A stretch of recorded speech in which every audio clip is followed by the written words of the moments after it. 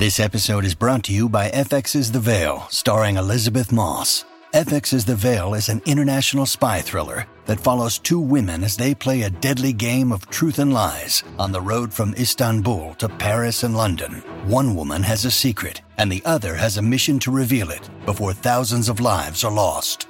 FX's The Veil, now streaming, only on Hulu. Your brain needs support, and new Ollie Brainy Chews are a delightful way to take care of your cognitive health. Made with scientifically backed ingredients like Thai ginger, L-theanine, and caffeine, Brainy Chews support healthy brain function and help you find your focus, stay chill, or get energized. Be kind to your mind and get these nootropic chews at ollie.com. That's OLLY.com. These statements have not been evaluated by the Food and Drug Administration. This product is not intended to diagnose, treat, cure, or prevent any disease. Welcome to the New Books Network. Hello, and welcome back to the New Books in Indian Religions podcast here on the New Books Network. This is my 200th episode. I'm, of course, your host, Dr. Raj Balkaran. For this episode, we're going to switch things up. We're going to do a flip interview. Rather than having a guest, I have a fantastic host, and I'll be the guest. I have the distinct pleasure and privilege of being interviewed by Dr. Krista Kuberi. She's a senior fellow at Yoga Alliance. She's a wellness expert and executive and educator, and she teaches across the gamut. She teaches in the credit setting at universities. She teaches at YTT. She teaches in the corporate setting. And of course, she's been a guest of this podcast to feature her own academic work. So what do I do here? Dr. Kuberi, the floor is yours. So excited to be here, and what a fun and amazing opportunity to get to come on to this podcast and to get to interview you, Raj, and to introduce you. And for some of you who do not know, Dr. Raj Balkaran is a prolific scholar of Indian mythology and a seasoned online educator. He teaches online at the Oxford Center for Hindu Studies and at his own school of Indian wisdom, where he applies Indian wisdom teachings to modern life. He also runs a thriving one-on-one spiritual counsel practice and serves at McMaster University's Chaplain of Indian Spirituality. So he also has quite a distinguished background, and why we are here today on this 200th episode is to talk about Raj's new book. His new book is The Stories Behind the Poses, the Indian Mythology that Inspired 50 Yoga Postures. And as somebody that is very much steeped and versed in the yoga world, in the yoga industry, I will say that this is a book that is sorely needed. Many yoga teachers and educators are really interested in understanding why these names of poses, where these come from. And to be quite honest, there's not a lot of information out there. So not only well written, beautifully illustrated, but also needed book.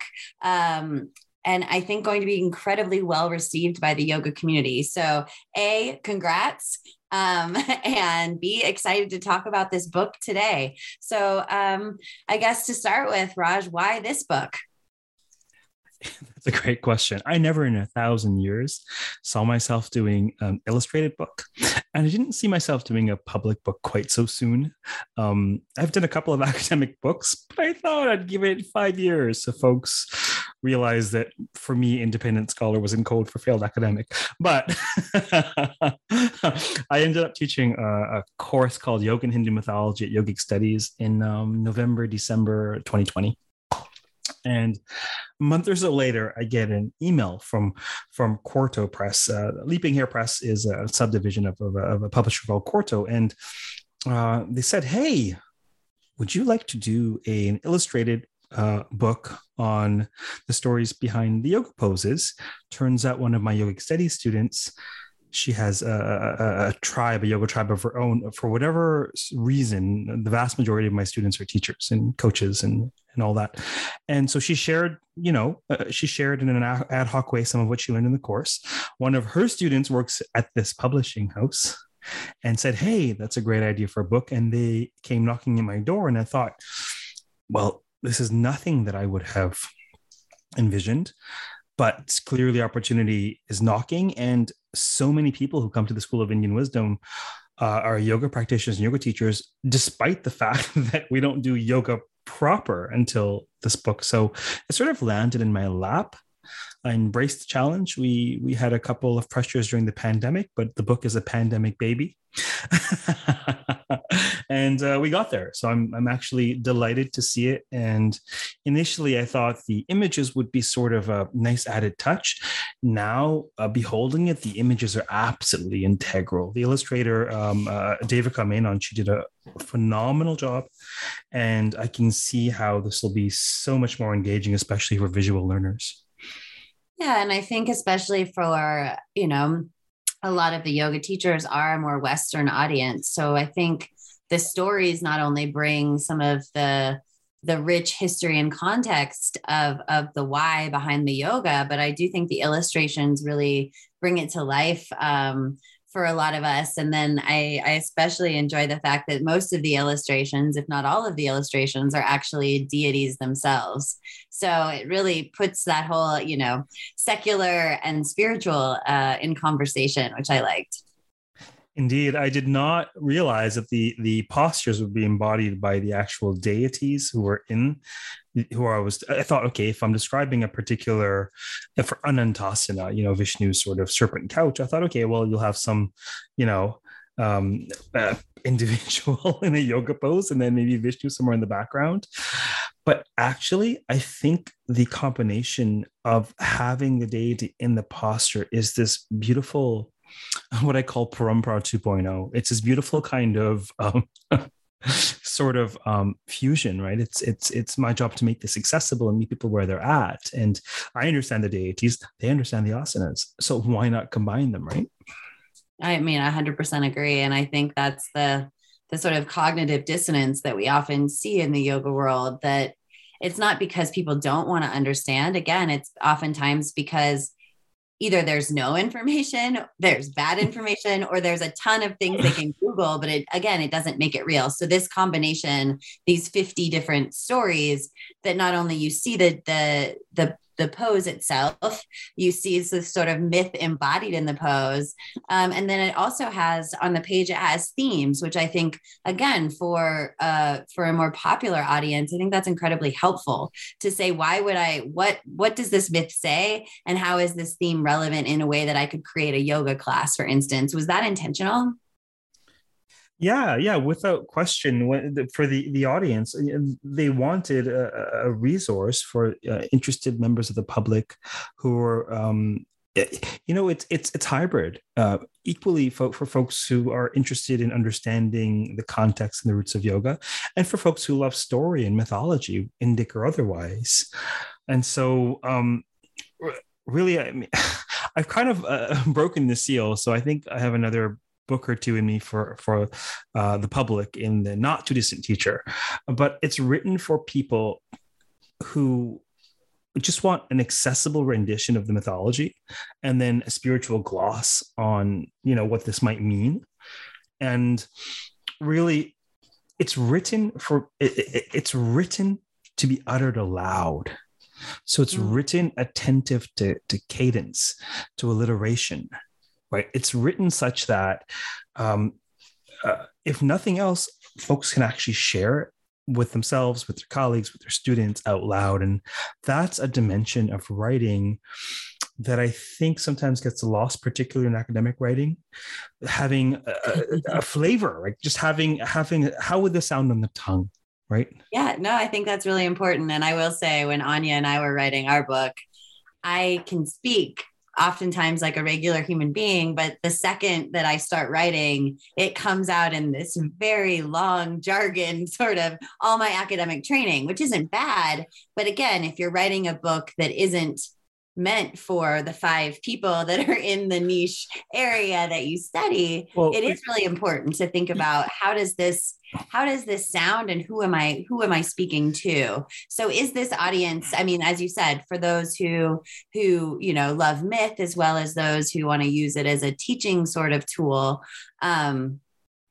is that when you were thinking about the audience for yourself, or was it more just your sort of rich tradition and the ways in which you could tell these stories for multiple audiences that really dictated the way in which you wrote these stories, or what stories you included?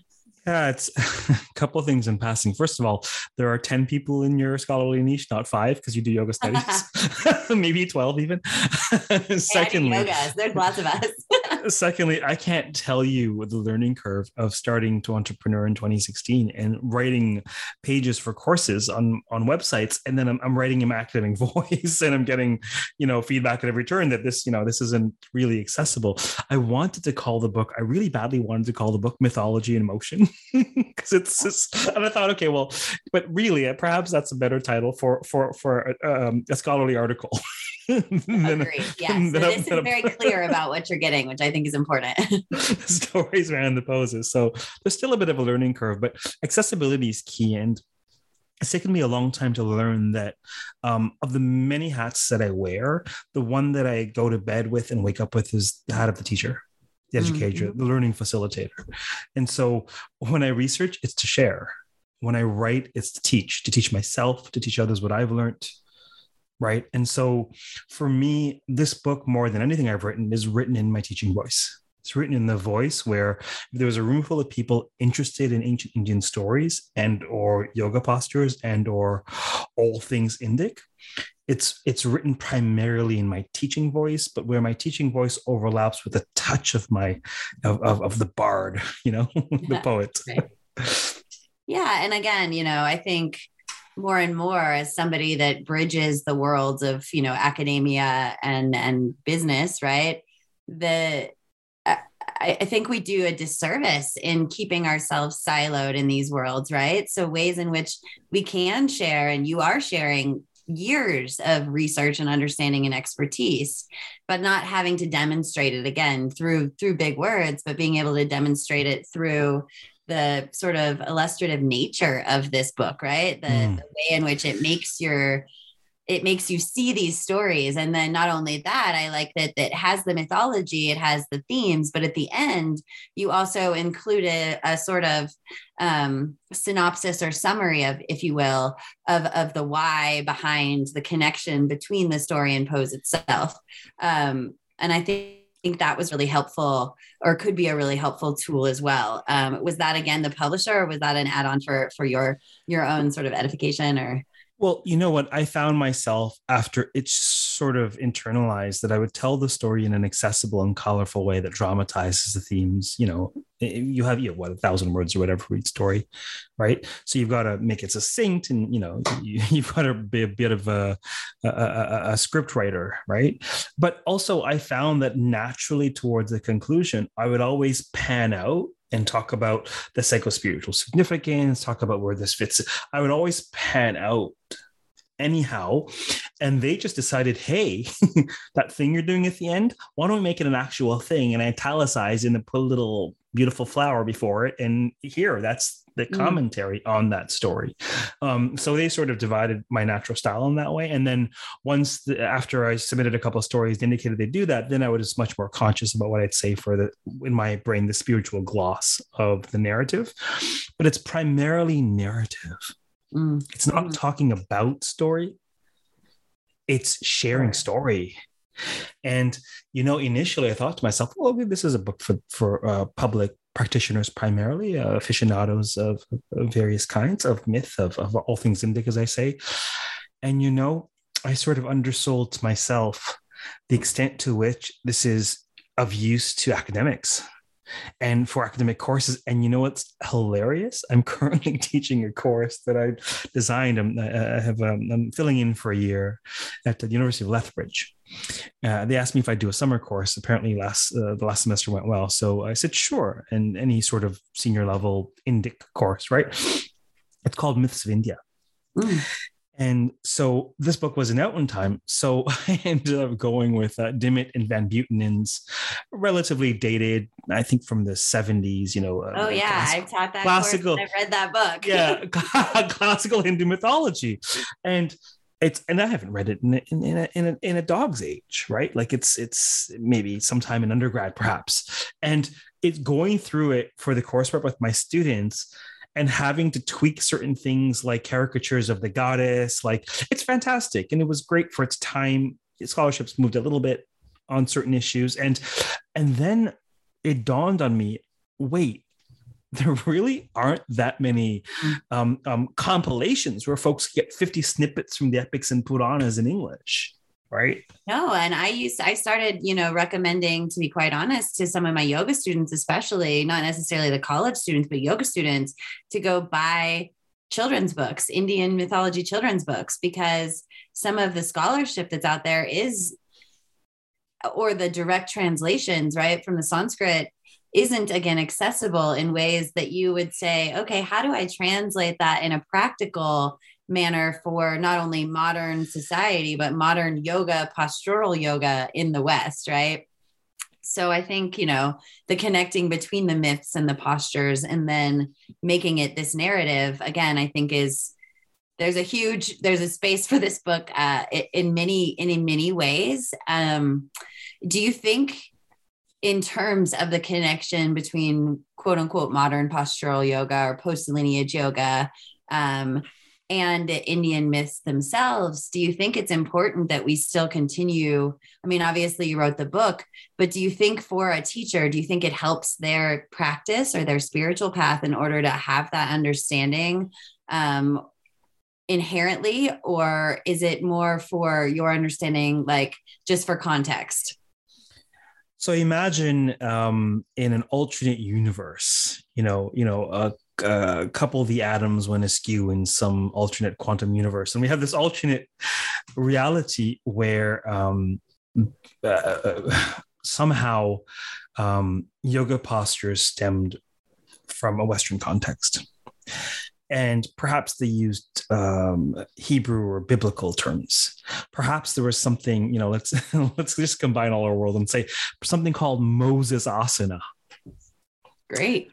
And perhaps there are people who were dissenters. I mean, we have it. We have right, things, so not without the realm of possibility. Continue. And perhaps there were people who couldn't deal with the Hebrew or the traditional terms or the name Moses, even though it's anglicized, and they wanted to call it parting pose, because the pose entails your arms totally out, like Christ on the cross almost, right?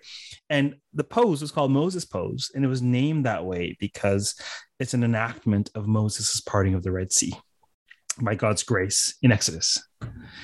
Now, whether or not we believe there was an actual Exodus historically or religiously, dogmatically, doctrinally, nevertheless, understanding the narrative is only going to ameliorate your understanding of what the pose is driving at and why it's named after that act or juncture in the Hebrew Bible that's so pivotal for the psyche of the ancient Israelites and those who share in that worldview and share in that mythos. Whether or not you share in the mythos insofar as thinking that it's literally historically true is, what if you had a Balrog pose where it was Gandalf saying, "You shall not pass." Now, nobody cares. Everyone knows that's fiction. But understanding what Gandalf is doing by bringing down that staff, and when you're enacting that in the pose, understanding the consciousness of setting a boundary, it's kind of like a downward facing warrior pose, or nope, Daksha, we're going to cut your head off. No more. It's not happening. Understanding something of the story will only help you to understand the pose, irrespective of your personal beliefs.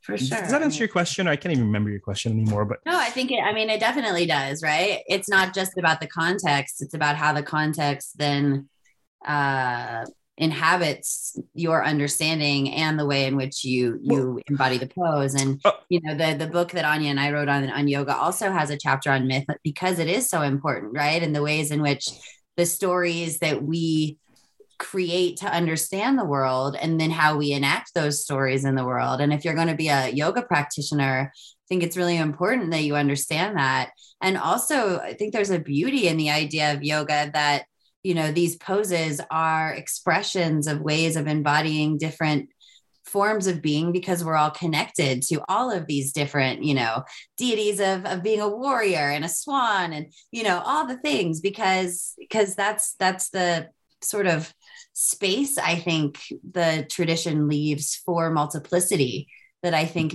that is really important that we can also take from that. Like you can embody the multiplicity of consciousness as practice.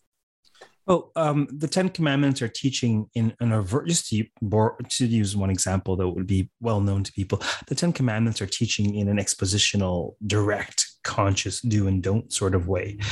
But the theophany at sci-fi teaches, the parting of the sea teaches, the compassionate father who feeds his hungry children by bringing bread from the sky teaches. The narrative teaches you in an extraordinarily powerful, unconscious manner. It sort of impacts you when you least expect it. It forms your personhood. This is why we tell children stories.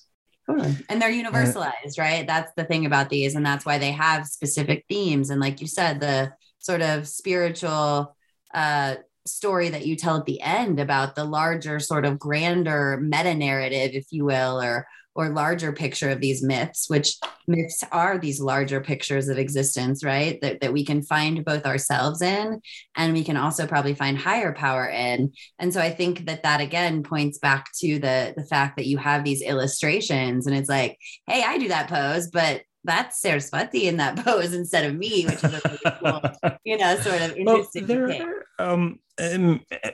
Storytelling to my mind is meaning making, and mythological storytelling is like the deepest meaning making we can come up with, like the guts of existence we're trying to dramatize.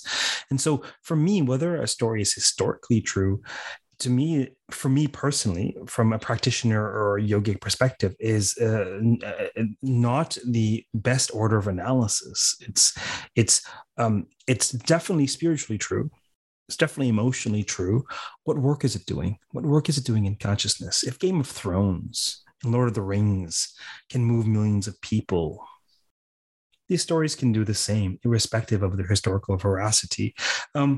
Why else would there be stories named after sages, for example? What's that, random? They just ran, the ancient Indians ran out of words. Like there's so many terms they could use. Why on earth would they pick a sage's name for a particular yoga pose unless there's something about the character, disposition, biography of the sage that is related to the what I think of in my mind is the mode, the mood, the mindset, the bhavana of the pose. Durvasasana. Durvasas, irascible, angry, incarnate of the wrath of Shiva, cursing at every turn. You'd curse at every turn too if you had to stand like that all day. Well, exactly, right? Yeah. And I mean, even things like, Vashisthasana is something people do all the time. But I would say that the average yogi, and even sadly, maybe even the average yoga teacher, doesn't even understand, as you said, that sort of meaning making behind this sage and why you would find this extension in this, both complicated and lifted leg pose. I think that there's something really wonderful about understanding and placing yourself as a meaning making machine, as a human being within these larger meaning making, and seeing yourself as what does it feel like, to be wise when things are not necessarily easy. So that sort of situation, I think, is really, really important for the millions of people that are now practicing yoga. And I think when we understand too that a lot of yoga practitioners are still fairly new to this thing called yoga, and maybe were exposed to it in a sort of fitness class, but then had this experience of like, wait, I'm having this sort of deeper spiritual experience. What does this mean? And as they begin to dive deeper and want that context, I think this is the sort of book that will help provide that in a way that is not off-putting, and not off-putting because the stories are off-putting, but off-putting because, like you said, it's readable, it's bard-like, it's lyrical, and it's pretty illustrations on top of having these stories that are packed with meaning and packed with significance that people can draw out and people can use in their own practice or to teach others about these yoga practices. So I think that's A couple points that just come to mind as you're speaking. So many, I mean, the School of Indian Wisdom is popular by yoga people, and I've done nothing to teach yoga or attract yoga people. It's just people who are interested in yoga or Indian spirituality, who they want to learn what's more. And to my mind, on one extreme, yoga is a classical Hindu darshana. It's a philosophical school of waking up, of realizing, of moksha. On the one extreme, and it has particular historical and theological connotation. And then on the other extreme, yoga is, I was teasing I just did an Instagram live with someone, and I was teasing that it's ethnic exercise. It's exercise. It's fitness with, a little bit of brown sugar sprinkled in there somewhere, so there are these two extremes. And really I value freedom. And I think that there are millions of people in millions of spaces. I think folks can approach it, and if they can benefit from it, wherever they're at, it's like I've created this wonderful set of dishes on the buffet for the Global Village. People can eat them and do what they want with them. Some people want to learn how to make this kind of food. Some people aren't interested at all. Some people want to learn what goes into it. Some people not at all. Anybody can benefit from the stories. It's a question of whether or not someone's interested in applying it to their practice. What I find so interesting is that the stories will enrich your consciousness, whether or not you use them for yoga practices. And yoga will do that as well, whether or not you're aware of it on some level. But I just really feel like people are where they're at, and for the many people, and actually you pointed this out even before I met most of these students, where you were like, I know so many people who want that book. I think those are your exact words, and I'm like, okay, but people are hungry. They're really spiritually hungry. Mm-hmm. Right. Mm-hmm. And for those who are intellectually, spiritually, emotionally hungry for these stories and the ways in which they may illumine this thing called the human experience, that's who this book is for. And it need not be, it's bereft of dogma, right? Like, I think the stories themselves invite multiple interpretations. And my hope is that it empowers people to see what they see in the stories and tell it the way they feel called to tell it, if that makes sense. Well, no, I think that points to sort of the beauty of yoga itself as union, but also the idea of it, and even of all these poses with not only one myth, but myriad myths behind the poses, all sorts of ways that you can do the poses, modify the poses, experience the poses, etc. Right? Points back to that sort of not like it's diversity and unity, right? It's like the idea that there's so much diversity in that space, and that in all of that, all of us belong, right? And these poses help to teach these sort of universalized stories of both, belonging on the spectrum of experience of good to not good, which we also all experience, which I think is part of that. The myths are universal, that we are humans having individualized experiences, diverse experiences, but human experiences. And from this perspective, human experiences that are connected to this sort of higher spiritual. And as you said, I think people are hungry for spirituality right now. And we live in a place where there's lots of choice, and yoga provides a non-dogmatic spirituality where part of it is embodied experience. But I think this book gives the embodied experience some context, which I very much appreciate. And I think a lot of other yoga teachers and yoga students would as well. So, I knew there's a reason why. I knew there was a variety of reasons why I asked you instinctively to do this flip interview, but I think we share an alarming amount in terms of how we view myth and yoga and story. So I think that was very well said. No, and I think, like I said, when I did say this is a book that's needed, I just, as somebody that's also, practiced yoga for over 20 years and been a teacher of yoga for a really long time, the amount of times that students are like, well, how do I know more about this? Where do I go? And I would give them like 1970s, like Puranic text type stuff. And then they'd be like, yeah, thank you. So it didn't live for them. This is more of a living sort of narrative. So, but well-researched, which I think that's the point where I'm hoping we're moving in the yoga space is lots of people doing it, lots of people experiencing spirituality, but then also having texts and having books and having folks that have their own lived experiences or their own research to be able to share it in a way that it becomes responsible, right? This book doesn't feel like it's co-optive. It doesn't feel like it's necessarily commodified. And at the same time, it doesn't feel like it's for a very select few, which I think that's the balance that people are trying to find. So that's the idea that was this as inclusive as possible. Yeah. One of the driving forces of my particular mission in this life is accessibility.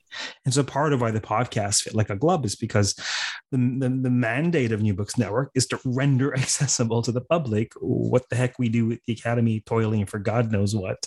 And so and similarly, I try to write accessibly as a scholar, or at least make arguments in a way that make common sense. So the book for sure is aiming to be accessible to anybody who loves language and stories and Indic ideas. I'm really glad we haven't spoken at all since you looked at the book, but I'm glad that you enjoy the actual style. Mm-hmm. Very much. Yeah. Excellent. Yeah.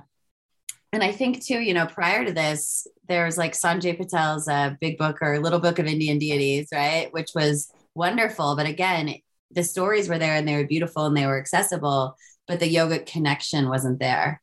So this is that book that really, again, bridges that space. So I liked it. I also think that, there's going to be a lot of people that are taking these illustrations and doing all sorts of fun things and getting tattoos and stuff like that from this book. What have I begun? It's great. Get tattoos. Why not? We need stickers. We need stickers of these. The illustrations stickers would be amazing. The illustrations are luscious. Would you like me to share any of it with you? Oh yeah. If you would love to read one of the stories, that would be amazing. Yeah, I think, they're all fairly short. Is Hanumanasana fairly popular in the practitioner world? Hanumanasana is probably one of the most popular stories that gets told, I would say. And is it typically translated as monkey pose? Or how is it typically referred to? I mean, they typically, I would say, people leave it with Hanuman. Sometimes people say splits pose, but I would say they say with Hanuman pose. Or sure. Yeah. So for those listening, there's this image of Hanuman and the great monkey person and devotee of Rama in splits pose. I mean, I honestly am so stoked about the images. I just, I almost feel like I want to commission her for something else. These images are so luscious, but see, part of the challenge in coming up, maybe we can talk about my process if you're interested a little later in the podcast, but some of the stories, I mean, you've got a particular tale, an Upakhana from the Mahabharata, a particular tale where it's pretty, you read it, you chew on it, you spit it out in English in a way that you're, and these aren't just translations, they're retellings, right? They're told for our times, for our culture, for what's happening now. But then you have how do you convey the backdrop of the entire epic Ramayana? You have to gloss over a great deal and just kind of cull and give a snapshot. So shall I read one? Yeah, please read. Yeah. This is for Monkey Pose. It's page 77 in the book, Hanumanasana. The story is called The Leap of Faith. There was once a great prince named Rama who was an incarnation of Lord Vishnu. At one time, Rama was made to undertake exile in the forest for 14 long years. Accompanying him in the forest was his wife Sita and his faithful brother Lakshmana. They all renounced royal life to live as forest hermits for the duration of their exile. While there, we're glossing over a great deal of the epic, of course, to set the stage. While there, Rama discovered a sophisticated race of simian beings living in great cities in the middle of the forest. These monkey people called themselves the Vanaras. Greatest among them was Hanuman, unmatched in strength, speed, and loyalty. He was no ordinary monkey man. Hanuman was the son of the wind god Vayu. hence his great strength and speed. He was the first of the Vanaras who met Rama while roaming in the forest, and there was an instant spark between them. Theirs was a powerful soul connection, so much so that the instant they met, Hanuman knew in his heart that he was meant to serve and protect Rama for the rest of his days. Hanuman pledged his allegiance and loyalty to Rama, who gladly accepted it since the love between them was mutual. Once, while in the forest, the demon king Ravana kidnapped Rama's wife. I'm going to gloss over this paragraph where Rama's wife is kidnapped, and they all there's a search party, and various factions go north. One goes north, one goes east, one goes west. And Hanuman himself, he doesn't want to be slowed down by anybody, so he goes in the southern direction, and he knew the other parties were empty-handed, and he ends up at the southern tip of India. Weeks turned into months, and the three search parties came back empty-handed. Meanwhile, Hanuman had reached the southern tip of India, also without any sign of Sita. He gazed with dismay at the seemingly unending sea before him. Hanuman knew of the island kingdom of Lanka, and he knew he must venture there to look for Sita before returning completely empty-handed. But he had no means of crossing the sea. If only he had a boat. He doubted he would ever be able to cross the ocean and complete his task, and yet he had pledged allegiance to his beloved Rama, and so he must find a way.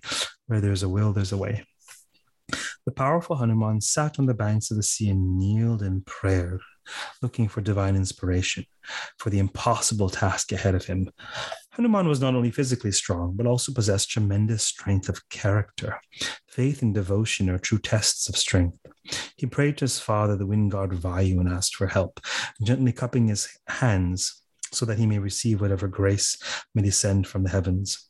Then, instantly, he knew what he must do. He gathered his strength and summoned every iota of faith he could muster, chanting the name of Rama, Rama, Rama all the while. Then he backed up and took a running leap towards the horizon. He kicked off with his back foot. As his front foot pierced the air in front of him, in a split posture defying gravity, he hurled himself through the air, propelled by the power of belief, fueled by grace itself. The great leaping monkey succeeded in crossing the sea, flying above the waters and landing on the soil of Lanka. He took a moment off for his thanks to the divine for helping him realize the true extent of his abilities, and carried on to find Sita in the court garden. She was delighted to hear news of Rama's search, and he was delighted to fulfill his duty to bring news back to Rama of his beloved Sita. Thanks to Hanuman's faith, loyalty, and bravery, Rama was able to learn of Sita's whereabouts, marshal a great army, and fight a long and arduous war to win back her freedom. So this is just a summation of the Valmiki Ramayana through that particular frame, and then all of the stories have a few sentences at the end of what I think of as a spiritual gloss, italicized.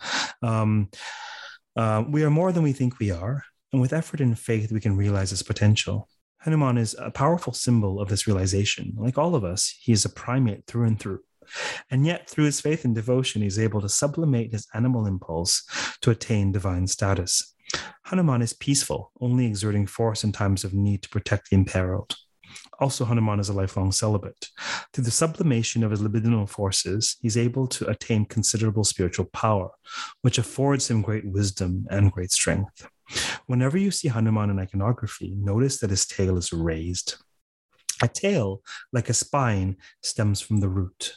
Hanuman's raised tail is a symbol of his raised Kundalini power. We too can sublimate our based impulses and raise our awareness from the beastly to the divine. We too can transmute our animal instinct to integrate love, devotion, and spiritual power. When you engage this posture, remember the steadfast devotion of Hanuman, which garnered the grace to render the impossible possible. There's a snippet of the book. Wonderful. Yes, exactly. And each of these, myths not only locates it, whether it's, where does it come from? Does it come from some massive text like the Mahabharata, or is it from later epic texts, etc.? But then it does give that sort of, what does it mean from a symbolic sort of perspective, as well as a practical perspective. Again, if somebody's trying to put together a class and they might tell this story at the beginning or a little bit of it, what are they trying to convey, or how can they make that make sense for their students as a sort of universal theme, which again, I think many yoga teachers will very much appreciate the opportunity to have something like this, some sort of a resource like this that is steeped in history. And in terms of your process itself, how did you come about these stories? Because there are lots of different variations on these myths and these ideas. So what was your process in sort of knowing these or coming to these stories, these traditions? Yeah, the process is always a dialectic between your creative aspect and sort of your logical order. Perhaps your left and right brain, so to speak. I knew there had to be 50 poses. I knew that there'd be 5 chapters. And so then to sort of think, well, what makes sense? So we have a chapter on stories of Shiva for the first chapter. And the second chapter, they're each 10, right? Basic arithmetic I can do, and then it gets fuzzy after that. But it's 10. 10 Shiva stories. 10 Shiva stories. And then there are 10 Vishnu stories with Vishnu as avatars. Then the most creative chapter is the middle chapter. The third chapter is 10 stories related to, I connect them to goddess traditions. The penultimate chapter 4 is the powers of the gods, various miscellaneous deities and their stories. And the last one is the wisdom of the sages. So poses named after sages. It took me a bit to come up with that structure, particularly that middle chapter. But I opted to sort of plumb the depths of my memory and being and recall what I could recall from these stories first, and then consult texts second. Because what I wanted to do was to see what stayed with me in an embodied sense, what stories made sense to me as an individual, as a scholar, as a humanist, as a spiritualist, like what makes sense to me. And how does it make sense to me? And then I'd revisit the Sanskrit, the vignette from the Purana or the epic, and then see, okay, well, what are pieces that, I could bring into sharper focus? What pieces really serve the theme that sticks out in my mind? There was a couple of times where, I think I might be reading this in a way that's not fully aligned with the primary gist of the story. So there were a couple of times where in going and part of my MO in scholarship is to do my best to become familiar with the narrative world and let it teach me what it wants to teach me. And then I view my skill as a mythologist it is really in showing what's in the story world, right? Like pointing to the story world. At the same time, we all have perspectives. We all have filters, right? And so others may do that better or differently. But it really was crucial to me to sort of feel out for myself why this story resonates so much, why I love it so much. What is it saying to me? What is it saying to anybody? And so that was sort of my process. I mean, you have to make decisions when they're 50, because on the one hand, 50 is a lot. On the other hand, there probably could have been easily 20 or 30 more. Right. Well, depending upon who you ask, there could be 3,000 more. Oh, sure. But I mean, for the yoga postures. Yeah. But yes. For actually short stories, there could have been hundreds more without question. And really, I sort of just sat with it and I just churned it out. I wrote it as if I was writing narrative. I was writing a blog post or some such thing, churned out the stories, see what came to mind, went back and tweaked it where I had to. And there came a time when, oh my goodness, I was, I'm thankfully in very good health, but in 2021, I was hospitalized twice for 2 months in a row. And then the third month, my computer decided to die. So July, August, and September were interesting, let me tell you. And this manuscript was due in October. And so it was due October 1st. So at one point, she was like, well, if we don't get it in by October 15th latest, we can't have this out by Yoga Day next year. So actually, if you can believe it, I'd say a good third of this book was written between October 1st and October 15th. Just because it was like, okay, now's the time. Take a tip from Hanuman. Summon grace, pray to Vayu, whatever you need to do. You got to leap across this ocean. And it's done now. Exactly. And then you take a deep breath. Then you take a deep breath and move on and, record a podcast in between or whatever you're doing. Or whatever. Exactly. However it is. But now it's in the world. It's available for folks to purchase. Where and how can they purchase it? And is there anything that you want students to know or folks to know about the book specifically, or what you're doing with it, or where you'll be, or how they can access it? Yeah. Easiest thing, you can get it from the publisher's website. I'd say the easiest thing for the same price, as far as I know, is just go on Amazon. Amazon, whatever your .uk.ca.com, whatever. I mean, Amazon's probably the easiest way to grab the book. And I would say that, interestingly enough, the book has really become rooted in my curriculum at the school, insofar as I fleshed out courses for each of the chapters. There's a course on Shiva stories, there's a course on Vishnu stories, there's a course on goddess stories, and there's a course on sage stories. Coming up very soon, this summer, it'll be available for download really anytime folks want. I've created an official companion course for the book that's called The Stories Behind the Poses. And all of the curriculum at the school, it's all in response to what students want and need. And folks had so many questions on, I leaked a bunch of the stories to them for the previous courses, right, as teaching tools. And so many questions arose, like, how does it actually work? Why are the stories connected to the asanas? The book doesn't have like a substantive introduction. It's not a scholarly book, right? Right.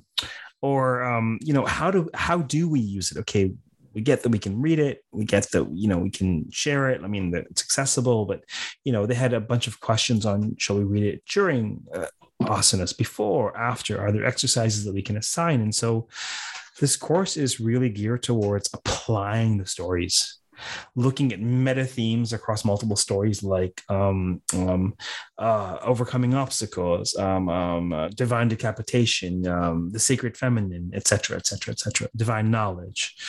So it's giving a 30,000-foot view of the book with some key themes, drawing on 8 case studies.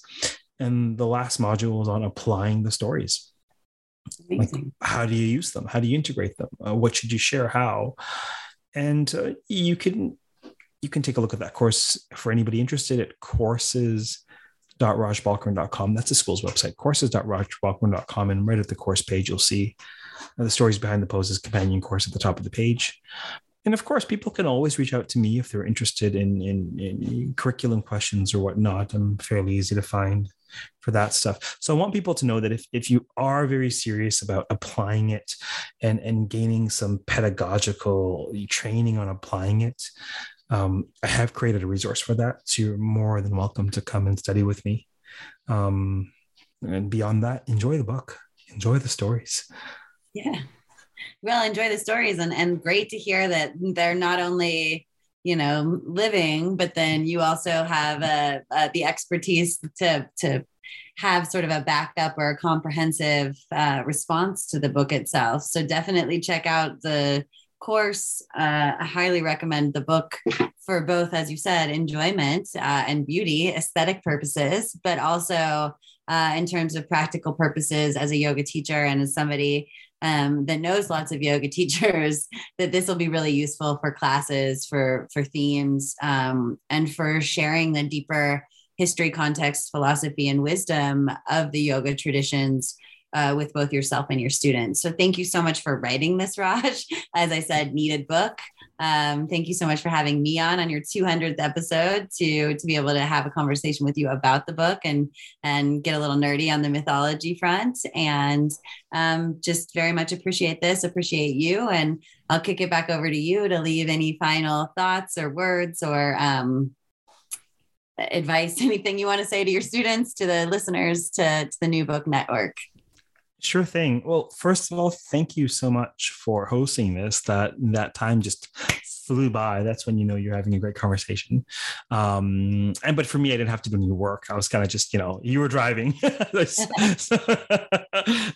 So thank you very much. For those of you listening, as usual, stay safe, stay sane, keep listening, keep reading. Come study with me by all means if you're interested, and keep enjoying ancient Indian stories. Take care until next time.